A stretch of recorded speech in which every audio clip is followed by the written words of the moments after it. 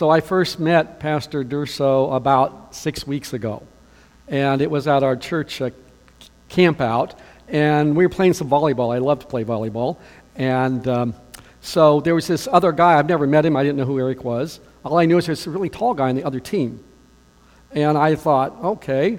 And so I got this perfect set, and I was going to spike the ball, and guess what happened? It came right back in my face, and there was Eric up there. So that's how I met Eric.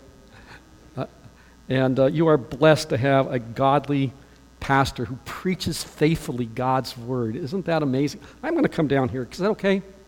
I'm just going to come down here. I don't need to be up there talking to you all. How's this? You were so blessed to have a church that faithfully preaches God's word. It's so absolutely critical. It's foundation to who you are as a church and who we are as believers. A body of believers called to be faithful with the Lord Jesus and to preach the word, whether it's popular or not, in season or out of season, to proclaim the glorious, wonderful gospel of Christ. So that's why I'm here today, is to do a little bit of that, and it's particularly to talk about the importance of guarding the treasure that's been entrusted to us. The treasure of the Word of God, the treasure of the glorious gospel of Christ. And so I want to share that a little bit with you this morning, a little by way of background. I've been at Grace Church in Orange this is 50 years since I first stepped foot in that church. I was a student at Biola College. In those days, it's now Biola University. And my future wife and I visited Grace Church, where my brother-in-law and sister attended. The founding pastor of that church, a guy named Lou Grubb, led my brother-in-law to the Lord Jesus back in 1968. And he still follows the Lord today. Pastor Grubb is in heaven, but my brother-in-law is still here. And so that's what attracted me down to this little church. It was meeting in a mortuary, Fairhaven Chapel. And it was a lot smaller than this church, and there was about this many people in the church at that time. And God has blessed Grace Church over these years. And it's been a wonderful experience as we've raised our 5 kids at Grace Church and now a bunch of grandkids also.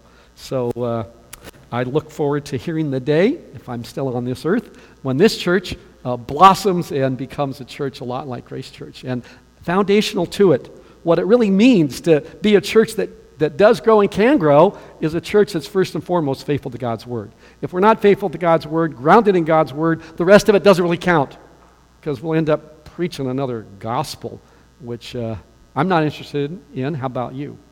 So that's what this is all about. So what I'm going to do is we're going to read from 1 Timothy. I'm only going to be looking at 1 Timothy chapter 1, verses 1 to 4 this morning. I'll actually slip down a few more verses, but I'm going to focus on verses 1 to 4. So if you want to turn in your Bibles, 1 Timothy chapter 1. 1 Timothy is the first of Paul's 3 pastoral epistles. And the reason they're called pastoral epistles is that, or letters, he's given instruction to young pastors. In this case, 1 and 2 Timothy to his protege Timothy, and then also to Titus. Those are the 3 pastoral epistles. So we're just going to and they're primarily instruction. How do you pastor a church? And how do you build up and choose leaders within the church? So if you'll turn there, please, I'm going to read down through verses, I'm going to read down through verse 8 this morning. And do you stand for the reading of God's Word? Not always here? At Grace Church we do, so let's stand. Hey, I'm your visitor today, and I get to do it this way, all right? We'll just stand for God's Word if you're able. So, Paul, an apostle of Christ Jesus, by command of God our Savior, and of Christ Jesus our hope, to Timothy, my true child in the faith, grace, mercy, and peace from God the Father and Christ Jesus our Lord. As I urged you when I was going to Macedonia, remain at Ephesus so that you may charge certain persons not to teach any different doctrine, nor to devote themselves to myths and endless genealogies, which promote speculations rather than stewardship from God that is by faith. The aim of our charge is love that issues from a pure heart and a good conscience and a sincere faith. Certain persons, by swerving from these, have wandered away into vain discussions, desiring to be teachers of the law without understanding either what they are saying or the things about which they make confident assertions. We'll stop there. Lord, we thank you for the power of your word. We thank you for the sustaining grace of our Lord Jesus Christ. And we pray that by your Spirit that you would lead us in all truth today. Open our eyes, Lord, when we're blind, and open our ears that we might hear that which you would have for us today. We ask in Jesus' name, amen. And you may be seated. So Timothy, just by way of brief reminder for many of you, Timothy was Paul's true child in the faith. What a wonderful name to have. I want to be a true child of the faith, wouldn't you? That's what Timothy was referred to by Paul. It says here in verse 2, it says, Titus was also called our beloved child in Titus 1:4.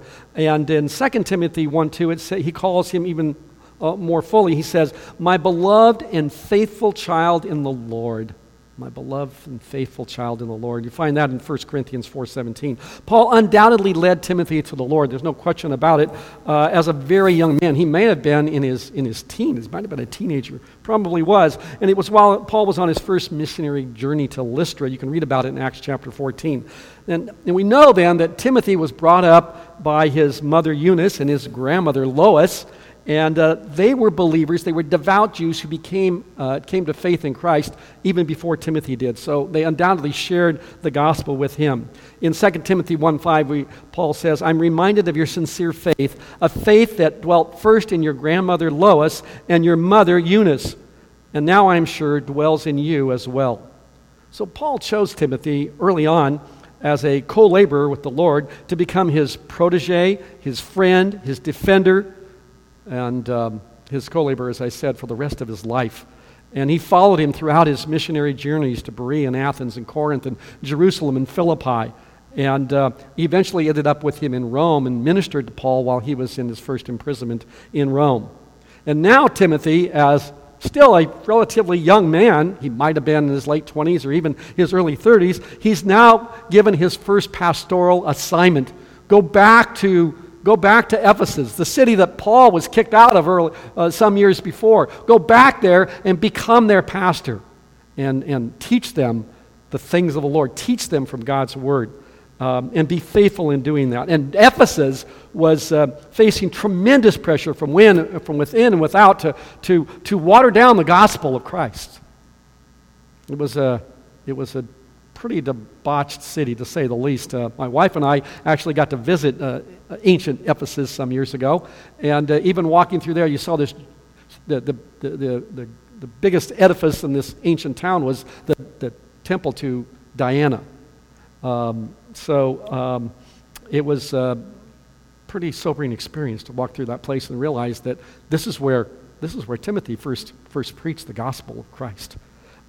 Which brings us to the overriding theme of Paul's letters to Timothy and also to Titus, the urgent and the ongoing need to preach and protect the gospel message, a message that was given to the Ephesian elders that we find recorded in Acts chapter 20. If you follow along in your Bibles, you're welcome to turn to it. In Acts chapter 20, we find Paul's instruction. He had left Ephesus under difficult circumstances. He didn't want to go back for fear of his life. He called the elders from Ephesus, the church that he had just established there, to meet him about 100 miles south of Ephesus in a little city called Miletus.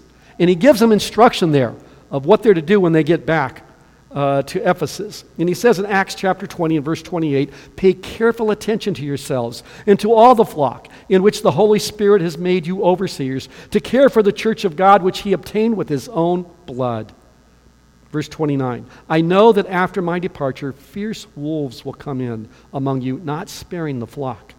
And from among your own selves will arise men speaking twisted things to draw away the disciples after them.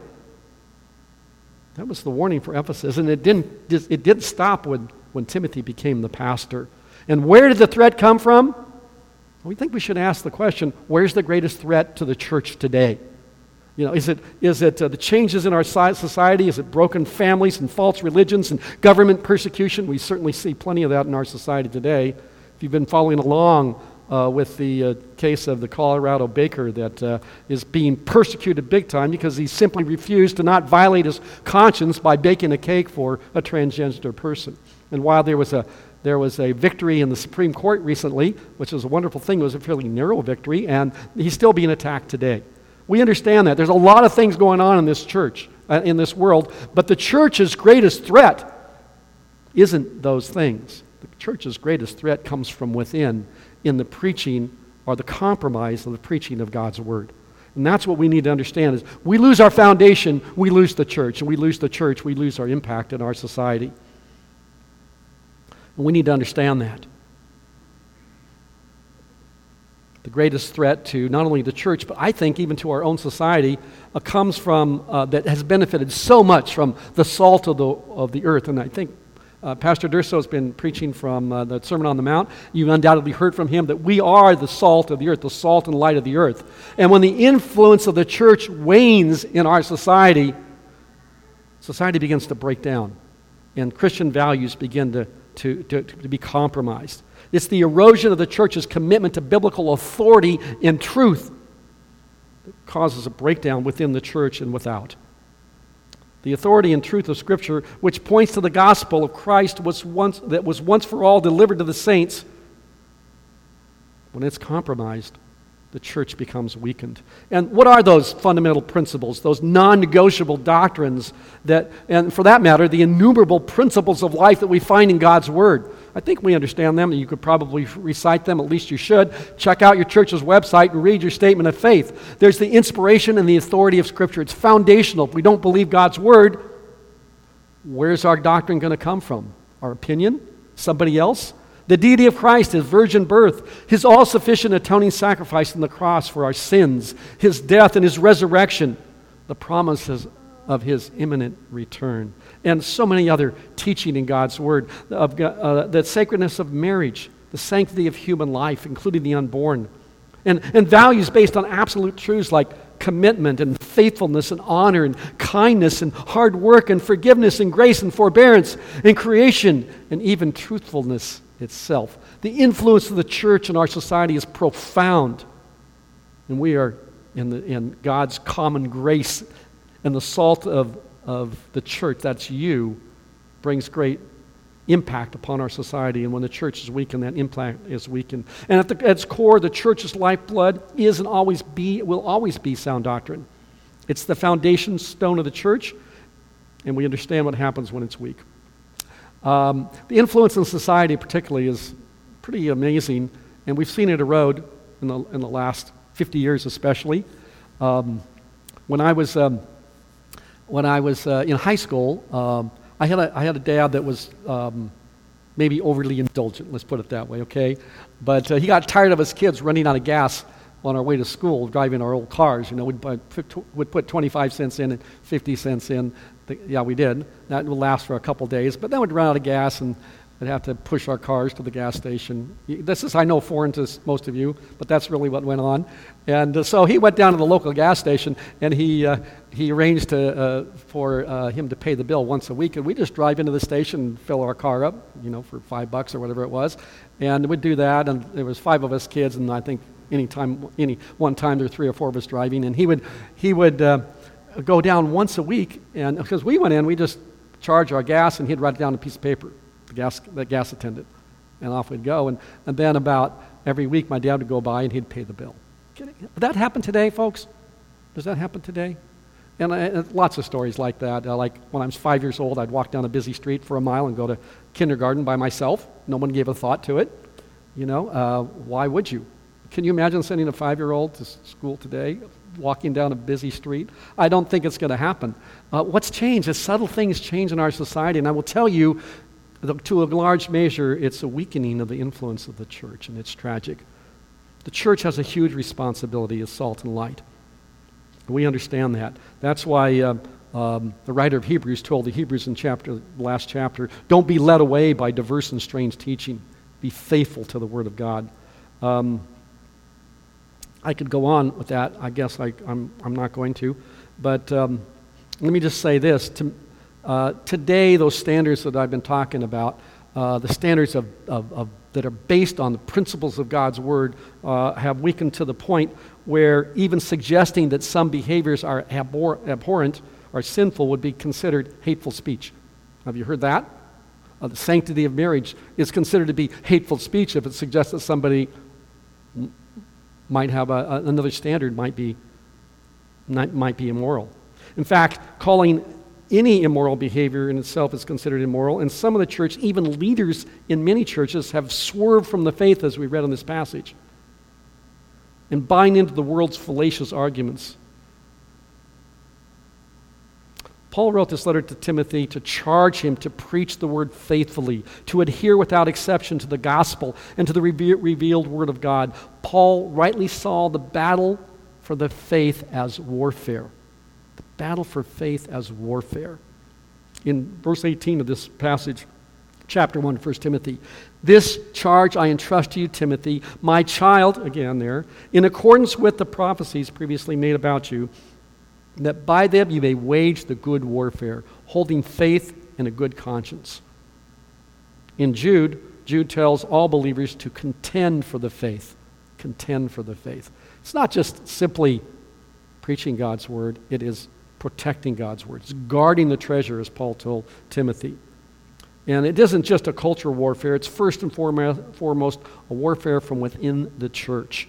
It's a constant, fierce battle for faithful teachers, correct teaching, and sound doctrine. That's why Timothy addresses in chapter 3 the qualifications for deacons and elders, that they be able to teach, that they rightly divide God's word. In chapter 6 and verse 12 of this book, of this letter, Paul charges Timothy to fight the good fight of the faith. In his second letter to Timothy, Paul says, "I have fought the good fight, I have finished the race, I have kept the faith." So let's be clear about it. Protecting God's word is a battle. And the battle for the church and the battle for the word starts within the church. Starts with those who would be teachers, as we will see. The elders at Grace Church started our meeting for this month, our elder board meeting a couple weeks ago, with a discussion. It just was spontaneous. It wasn't on any kind of agenda. But we started a discussion with the importance of being faithful to God's word and united behind that as elders in our church. And so we recommitted ourselves to the unity of elders in our doctrine and our relationships. And we actually said we're committed to fighting for unity and fighting for the faith together. We understand that that is the charge. So we come here to the first verse of 1 Timothy, and it says that Paul, an apostle of Christ Jesus, by command of God our Savior, and hope of Christ Jesus, and of Christ Jesus our hope. To Timothy, my true child in the faith, grace, mercy, and peace from God the Father in Christ Jesus our Lord. The first thing we see here is the sovereign care and intention for our lives that's evident throughout Scripture and explicitly here as Paul comments on his own experience. He says that he was an apostle of Christ by what? What's it say there? By command. Command of God our Savior and Christ Jesus our hope. The apostle Paul here says he didn't choose God. God chose Paul. He was called to be an apostle, a sent one, to receive and impart divine truth. He was literally plucked from his path of destruction on the road to Damascus to serve and proclaim the gospel of Christ for the remainder of his life. In fact, Jesus told him that you will suffer for my name's sake, preaching the word of God. And he was chosen by command of God our Savior and of Christ Jesus our hope. God our Savior and Christ Jesus our hope literally commanded that Paul be saved and appointed to preach the gospel. And we should reflect on that for a moment, because just as Paul, we did not choose God, God chose us. He commanded us. He determined, even before the very foundation of the world, that we would be saved. He chose Paul and every other believer to serve him and obey him. In Colossians 3:12 it says, "Put on then as chosen ones." That's who we are. We're chosen ones. "The holy and beloved, compassionate hearts, kindness, humility, meekness, and patience." In Ephesians 1:4 it tells us he chose us in him before the foundation of the world, that we should be holy and blameless before him. Not by works of righteousness which we have done, but according to his mercy he has saved us. Yes, we say, I believe in Jesus, and I choose to believe in Jesus, but it is God who opens our blind eyes and our deaf ears. His Holy Spirit is the one that draws him to himself. He is the one who makes we who are dead in our trespasses alive in him. And how dead is dead? Dead. Thank you, Michael. How dead is dead? It's dead. And how much can dead people hear? Nada. Zero. Nothing. But God in His grace allows us to hear. And God in His grace chose us before the foundation of the world. And it's just as Christ Himself delivered His call and message to Paul, God used Paul to deliver His message of salvation to young Timothy, his true child in the faith. And true child of the faith, let's look at that for a moment. What is a true child of faith? It means legitimate. The Greek word for, if those of you who care, is kenosis, kinesios, excuse me, my Greek was bad. It means legitimate, as in one born in wedlock, not out of wedlock, one born in wedlock, a legitimate child. And it speaks of the genuineness of faith and the deep commitment to the true gospel. Timothy was a true child of God because he was a firm believer in the true and unchanging gospel. And let's be clear, we're all called to be true children. And true children embrace the true gospel in all its dimensions without wavering. The wonderful thing that I love about true children in the faith is that you don't have to be a seminary graduate to come to Christ. We need to have the faith as a child. Even a child can come to faith, pure faith, simply believing. But the wonderful thing about true children is that the more they hear of the gospel of Christ, the more they rejoice and the more they welcome. They don't hear more of the gospel and say, whoa, I only heard the first part, I didn't like that part. True children love the Word of God. They love the gospel. And the more they hear, the more they want to hear. And we grow as Christ, in Christ. So what is a true test? Let me give you 2 tests of a true child. 2 tests. And we could go on with this, but for the sake of this morning, a true test of a true child. First is simply this, and we should all know this, that it is confession of Jesus as our Lord and Savior. Romans 10:9 and 10. If you confess with your mouth that Jesus is Lord and believe in your heart that God has raised Him from the dead, you will be saved. For with the heart one believes and is justified, and with the mouth one confesses and is saved. At the heart of our hearts, conversion is the understanding and the commitment to the deity of Christ. Some in the Ephesian church, where Timothy was pastor, had likely revealed that they questioned Jesus' deity. In John 8:24, Jesus tells the Pharisees, unless you believe that I am He, and he was referring to himself as the Son of God, as equal with God, unless you believe that I am He, you shall die in your sins.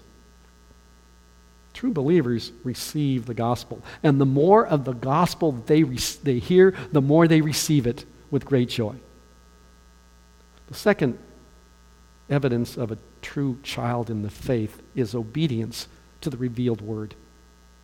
There's a life pattern of obedience. John 8:31 tells us, this is Jesus speaking, if you love me, you will keep my commandments. There you go. In Ephesians 2:10, says this, we are His workmanship created in Christ Jesus for what? Good works, which God prepared beforehand that we should walk in them. That's God's intention from the foundation of the world. When He chose us before the foundation of the world, He chose us not only to come to saving faith in Christ, He chose us to do His work and to walk in obedience, that we should walk in them. James tells us that faith without works is dead. We understand that. Works can never save. The Scripture is certainly explicit about that. But works inevitably and invariably must evidence that we are true children. True children don't turn aside. In this letter to Timothy, Paul says in chapter 5 and verse 15, he's speaking of some of the widows in the church. Some have already turned aside to follow Satan. True children not only obey God's word, they hunger for God and His word. I love Psalm 42:1. It simply says, as the deer pants for the waters, so my soul, Lord, pants for Thee. True children pant for the word of God and are obedient to the word of God. So as we look at this, I want to take you to verse 3 and 4. It says, I urge you when I was going to Macedonia, remain at Ephesus that you may charge certain persons not to teach any different doctrine. This was Paul's charge to Timothy as he goes to pastor this church. Nor to devote themselves to myths and endless genealogies which promote speculation rather than stewardship from God that is by faith. Paul's explicit and first instruction to Timothy, undoubtedly a charge he had given many times to Timothy over the past 15 years or so of their ministering together in their years of travel, was to deal with false teachers, to charge certain persons not to teach a different doctrine. Well, who are those certain persons? Let's take a little bit closer look. First thing I want you to see about those certain persons is that they are undoubtedly leaders in the church. If they're going to be teaching, they're teaching in the church because they're leaders in the church. So the problem at Ephesus were that leaders in the church were beginning to swerve from the faith and to teach other doctrines. Paul warned the Corinthians that false teachers disguise themselves as servants of righteousness. You see that in 2 Corinthians 11, verse 12 and following. They disguise themselves as servants of righteousness. There are a lot of guys in pulpits today that sound really great. They have mellifluous voices and they're really good communicators and they tell great stories and they don't preach God's word. But people flock to hear them and churches are brimming full.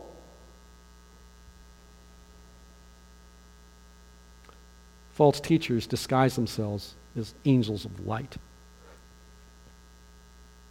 Paul warned again to the Ephesian elders I read to you earlier, and from your own selves will arise men speaking twisted things to draw away the disciples after them.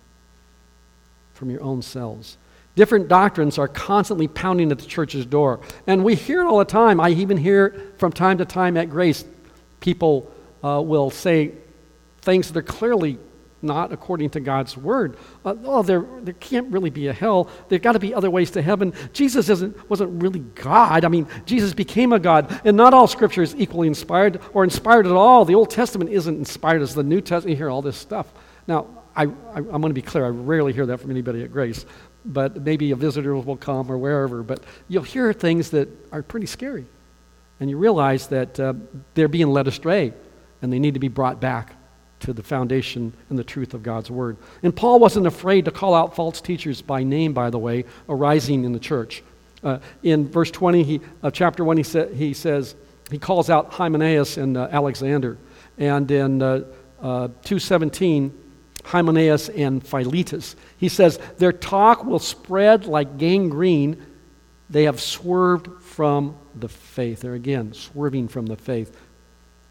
Earlier this month, Albert Moeller is the president of Southern Baptist Seminary in Louisville, and he has a daily blog called The Briefing. It's worth listening to, by the way. It's easy to download or just listen to. And he featured a report about the megachurch pastor in Atlanta, Andy Stanley. His father, some of you might remember, was Charles Stanley, a phenomenal preacher of God's word. His son grew up to be a preacher. His name is Andy, and he pastors a megachurch in Atlanta, and he affirms faith in Christ. But as of late, has begun teaching and arguing that the Old Testament needs to be, ready for this, unhitched from the New Testament. Unhitched.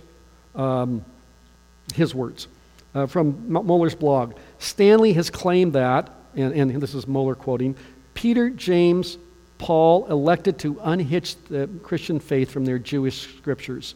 And this is, again, Stanley preaching. He says, and my friends, we must as well. Stanley did not argue that any specific Old Testament command, I'm reading from Moeller's blog, should be nullified. Instead, he went even further and told his listeners that the Old Testament should not be seen as the go-to source regarding any behavior in the church. Really? That's a little shocking when you think about it. I'm thinking of like the Ten Commandments might be a go-to behavior for the church.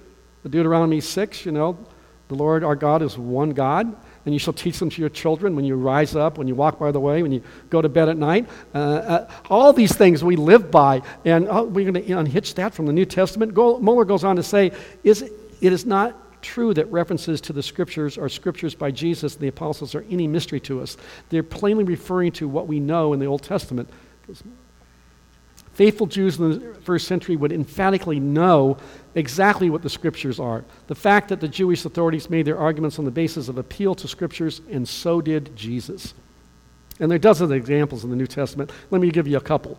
You remember Jesus preaching in the synagogue in Luke chapter 4. If you want to look there, you can.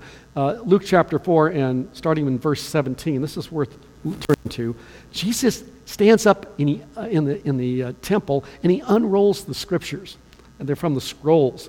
And they're not numbered, there's no chapters or verses. But he finds where he's going right away. And how could he do that so quickly? Well, he wrote it himself, and he knows it by heart. But anyway, he opens up the Scripture, and he starts reading from Isaiah 61, verses 1 and 2. And he says, "And the scroll of the prophet Isaiah was given to him, and he unrolled the scroll and found the place where it's written." This is Luke 4:17 following. "The Spirit of the Lord is upon me because he appointed me to proclaim good news to the poor. He has sent me to proclaim liberty to the captives and recovering of sight to the blind, to set at liberty those who are oppressed, to proclaim the year of the Lord's favor." And then, as Luke tells us, he rolled up the scroll and gave it back to the attendant and sat down, and the eyes of all in the synagogue were fixed on him, and he began to say to them, "Today this Scripture has been fulfilled in your hearing." Wow. Talk about hitching the Old Testament to the New Testament.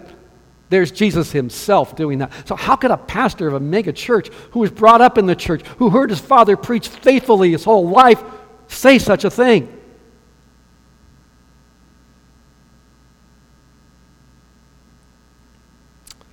There's a lot more here. I could go on quite a bit, but I think I'll just stop there. It's important that we understand that God's Word, all of God's Word is inspired. You heard it read this morning.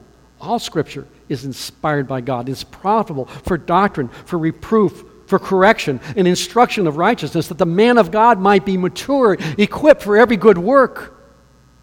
All Scripture is inspired by God. We can't parse it out. We can't pick and choose the things that we like and that we don't like. And if you're wondering, by the way, what about all that ceremonial stuff and the sacrifices and the offerings?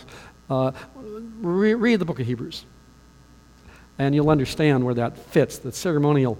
Jesus said, "I didn't come to abolish the law. I came to fulfill it, to make it perfect." And so Jesus became the perfect sacrifice and the perfect high priest that rendered unnecessary the offerings of bulls and goats and lambs and doves for the sins of the people. Well, these certain persons were undoubtedly leaders in the church. And the second thing I want you to see about these certain persons is that not all that they were teaching was explicitly false doctrine. It just wasn't doctrine at all. There's a lot of guys go up and tell really great stories that just aren't from the Bible, and they're not false doctrine. They're just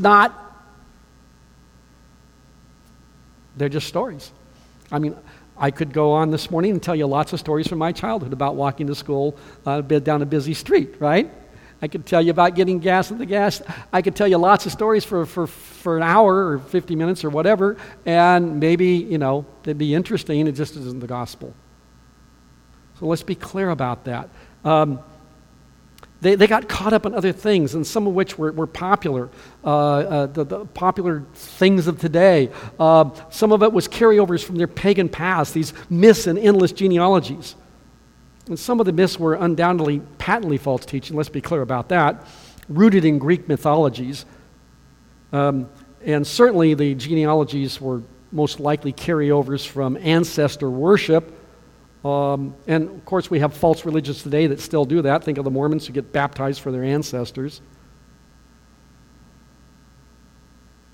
Or they may have been seemingly harmless or interesting studies, not unlike many today who enjoy studying about their own ancestors. You don't need to raise your hands, and I really don't have any issue with being interested in who your ancestors were.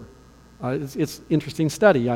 I was fascinated to find out that I have a great-great-great-great-grandfather that was an early missionary on Martha's Vineyard outside of Boston. I think that's fascinating. I got to go visit that little church that still stands there today from the 1600s. But that's not religion. Maybe some of you have connected with 23andMe, you know, you can check out your ancestry. I'm not suggesting you go there, by the way. You can. But what I am saying is that when certain churches begin to introduce such teachings, they displace the teachings of sound doctrine and the whole counsel of God. And we get caught up in other things that are not God's word. And things that are seemingly innocent can lead us astray. These are the very kind of seemingly harmless pursuits that can easily lead leaders in the flock to swerve from God's word. Again, you look at verse 6 of chapter 1 here. Certain person, by swerving from these, have wandered away into vain discussion. It doesn't say false doctrine. It simply says vain or useless or empty discussions, desiring to be teachers of the law without understanding either what they're saying or the things about which they make confident assertions. I mean to say that if we truly immerse ourselves in God's word, to study, to show ourselves workers who need not be ashamed, rightly dividing Scripture, there will not be time in church for other teaching. I've been privileged to be able to teach God's word for 50 years now, and I will tell you that I am getting worried in a sort of maybe a carnal sort of way. I'm realizing that I'm not going to be able to teach everything that's in God's word, and I really wanted to. My goal is in my adult class I teach to teach through the entire Word of God in my lifetime, book by book. And I've been a bit of a recidivist. I've taught a couple books more than once.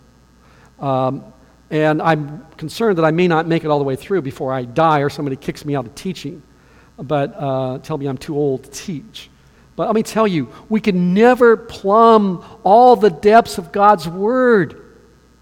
We never can. If we spend all day, every day in this church studying and studying, we'd never get to the end. About a year ago, a family visited our church. I'm going to speak a little bit about genealogies. And this is interesting. Immediately following the service, they came up and said, "We want to join this church." Well, my antenna went up right away when I heard that. Really, you came here one Sunday and you figured you want to join this church. So maybe that's real, but let's check it out. So another elder and I met with the mom and dad, and their little kids were running all around, which is fine. We love kids.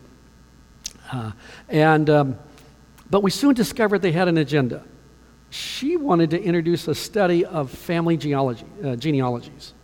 And there was something about that. Now, okay, there's nothing wrong with that per se, but studying family genealogies didn't, anyway, it didn't ring true, so we suspected there was a financial motive behind their interest. They wanted to charge for these things. And their interest, there was a danger of them, we felt immediately that there was a danger in speculating rather than the stewardship from God's word that is by faith. So we explained to them gently and lovingly that the elders in this church do not release anyone to teach before they have first been tested. Paul suggests that to Timothy. It's a good idea. And in any case, we wouldn't allow anyone to teach in the church, even women to women, sooner than a year. So they, like the rich young ruler, were greatly saddened, and they went away and never came back. But again, let's be careful that we not be led astray by interesting things that happen in the church, vain studies that don't lead us anywhere. I urge you not to teach any different doctrine or devote themselves to myths and endless genealogies, which promote speculations rather than the stewardship from God, which is by faith. And so this stewardship that we're talking about, let's look at that. The stewardship from God that is by faith. Paul reminds Timothy of two essential elements of this charge as a pastor, the stewardship by faith. One, obviously, it's a stewardship, a sacred trust. When Pastor Durso stands up here and preaches God's word, when anybody else teaches a Bible study, preaches God's word, they are exercising a sacred trust. They are imparting Holy Scripture. They're imparting the very Word of God. And we need to ask the question, and I should ask the question, who am I to dare to speak God's Word? better be a student of God's word. We better be faithful. We better be prepared. We better be accountable. And the people of the congregation need to be discerning. A steward is responsible for the faithful care and conservation of his master's possessions.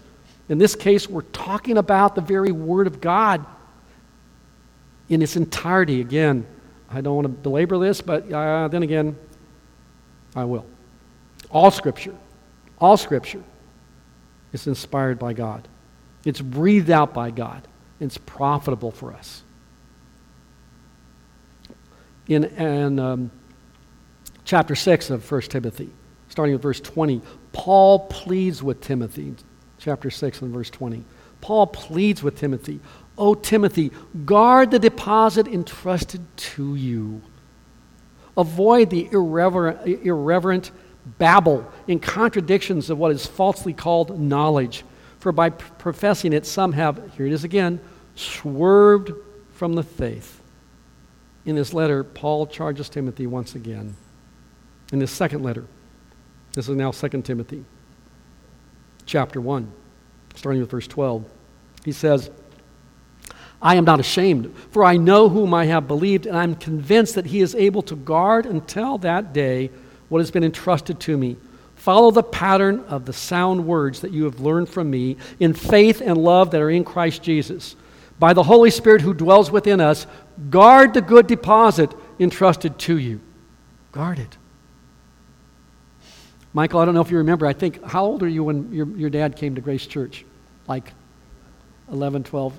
So I preached Pastor Mike's at his ordination services, and I preached pretty much this message. It wasn't the same, but pretty much. And one of the things I remember, and Mike remembers, Pastor Mike, it tells me often, he says, "You told me, Mark, to guard the Word of God, to guard the treasure entrusted to me."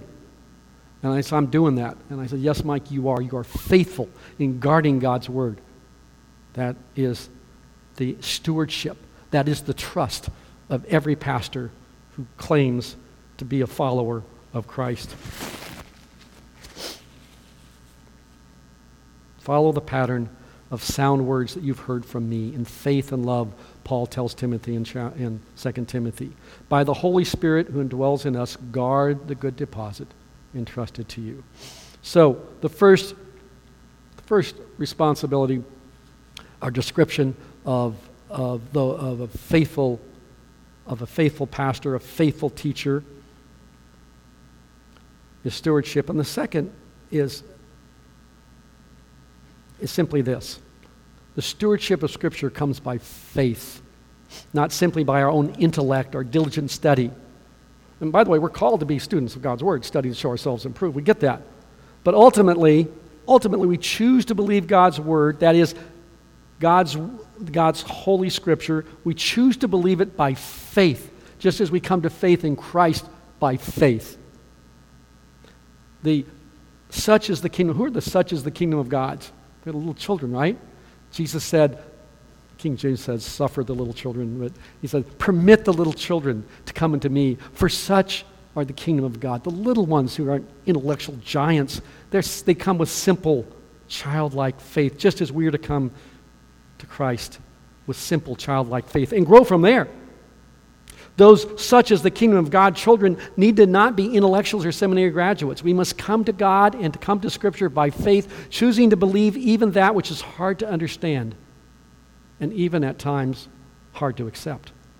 We cannot empirically prove everything in Scripture. We affirm the Scripture first and foremost because God's Word says it, and we choose to believe it. We choose to believe it, and we choose to live in obedience to it.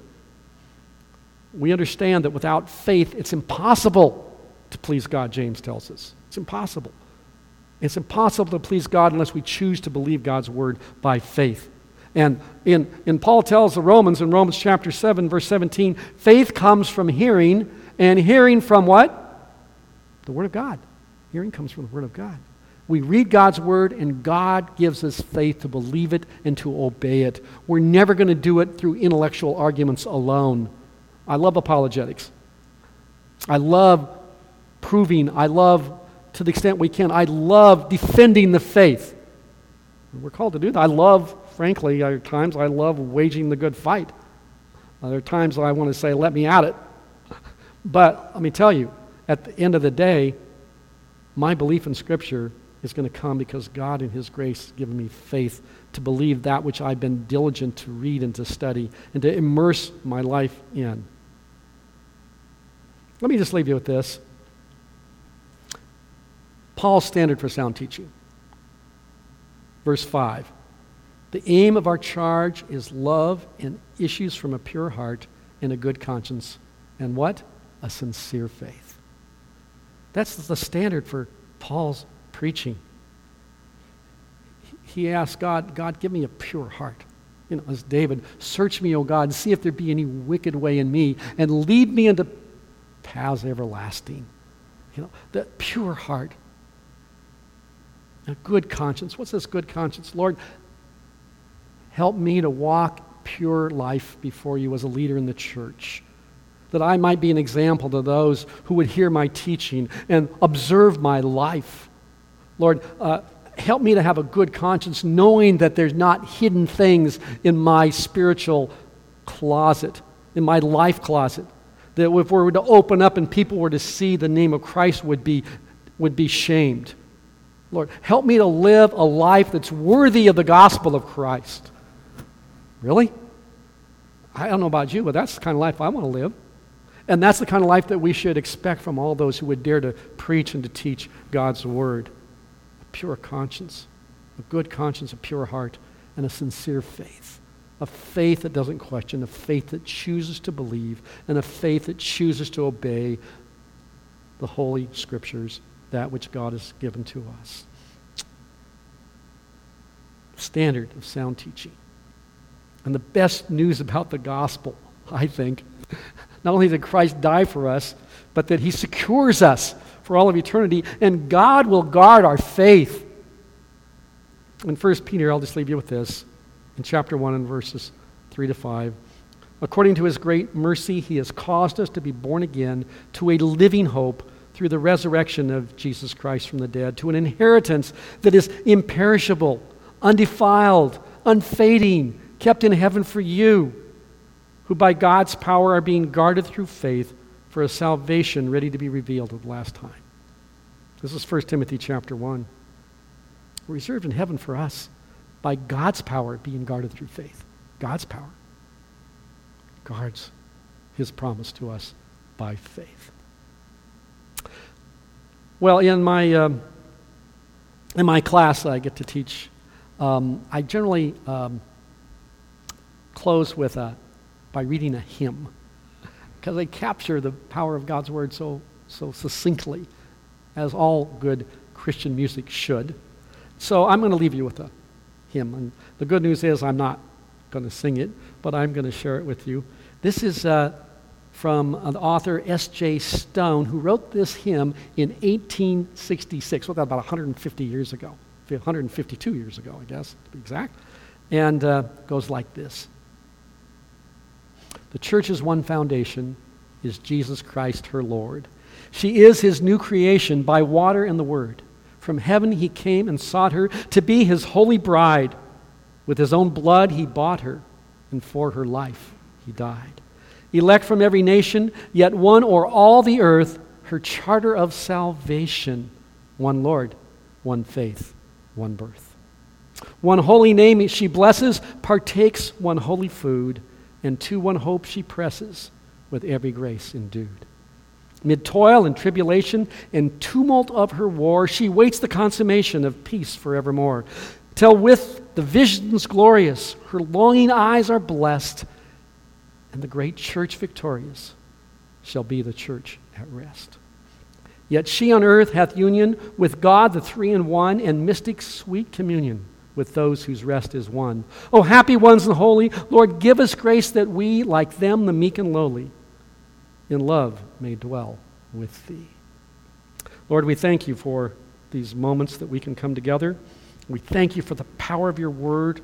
We thank You for the power of the gospel of the Lord Jesus. And Lord, we ask that as those of us who are charged with preaching Your word, that You might find us faithful in all things, that we might believe your word through faith, that we might teach your word without compromise. We thank you for the Lord Jesus. We thank you for salvation that does not change in Christ Jesus. Amen.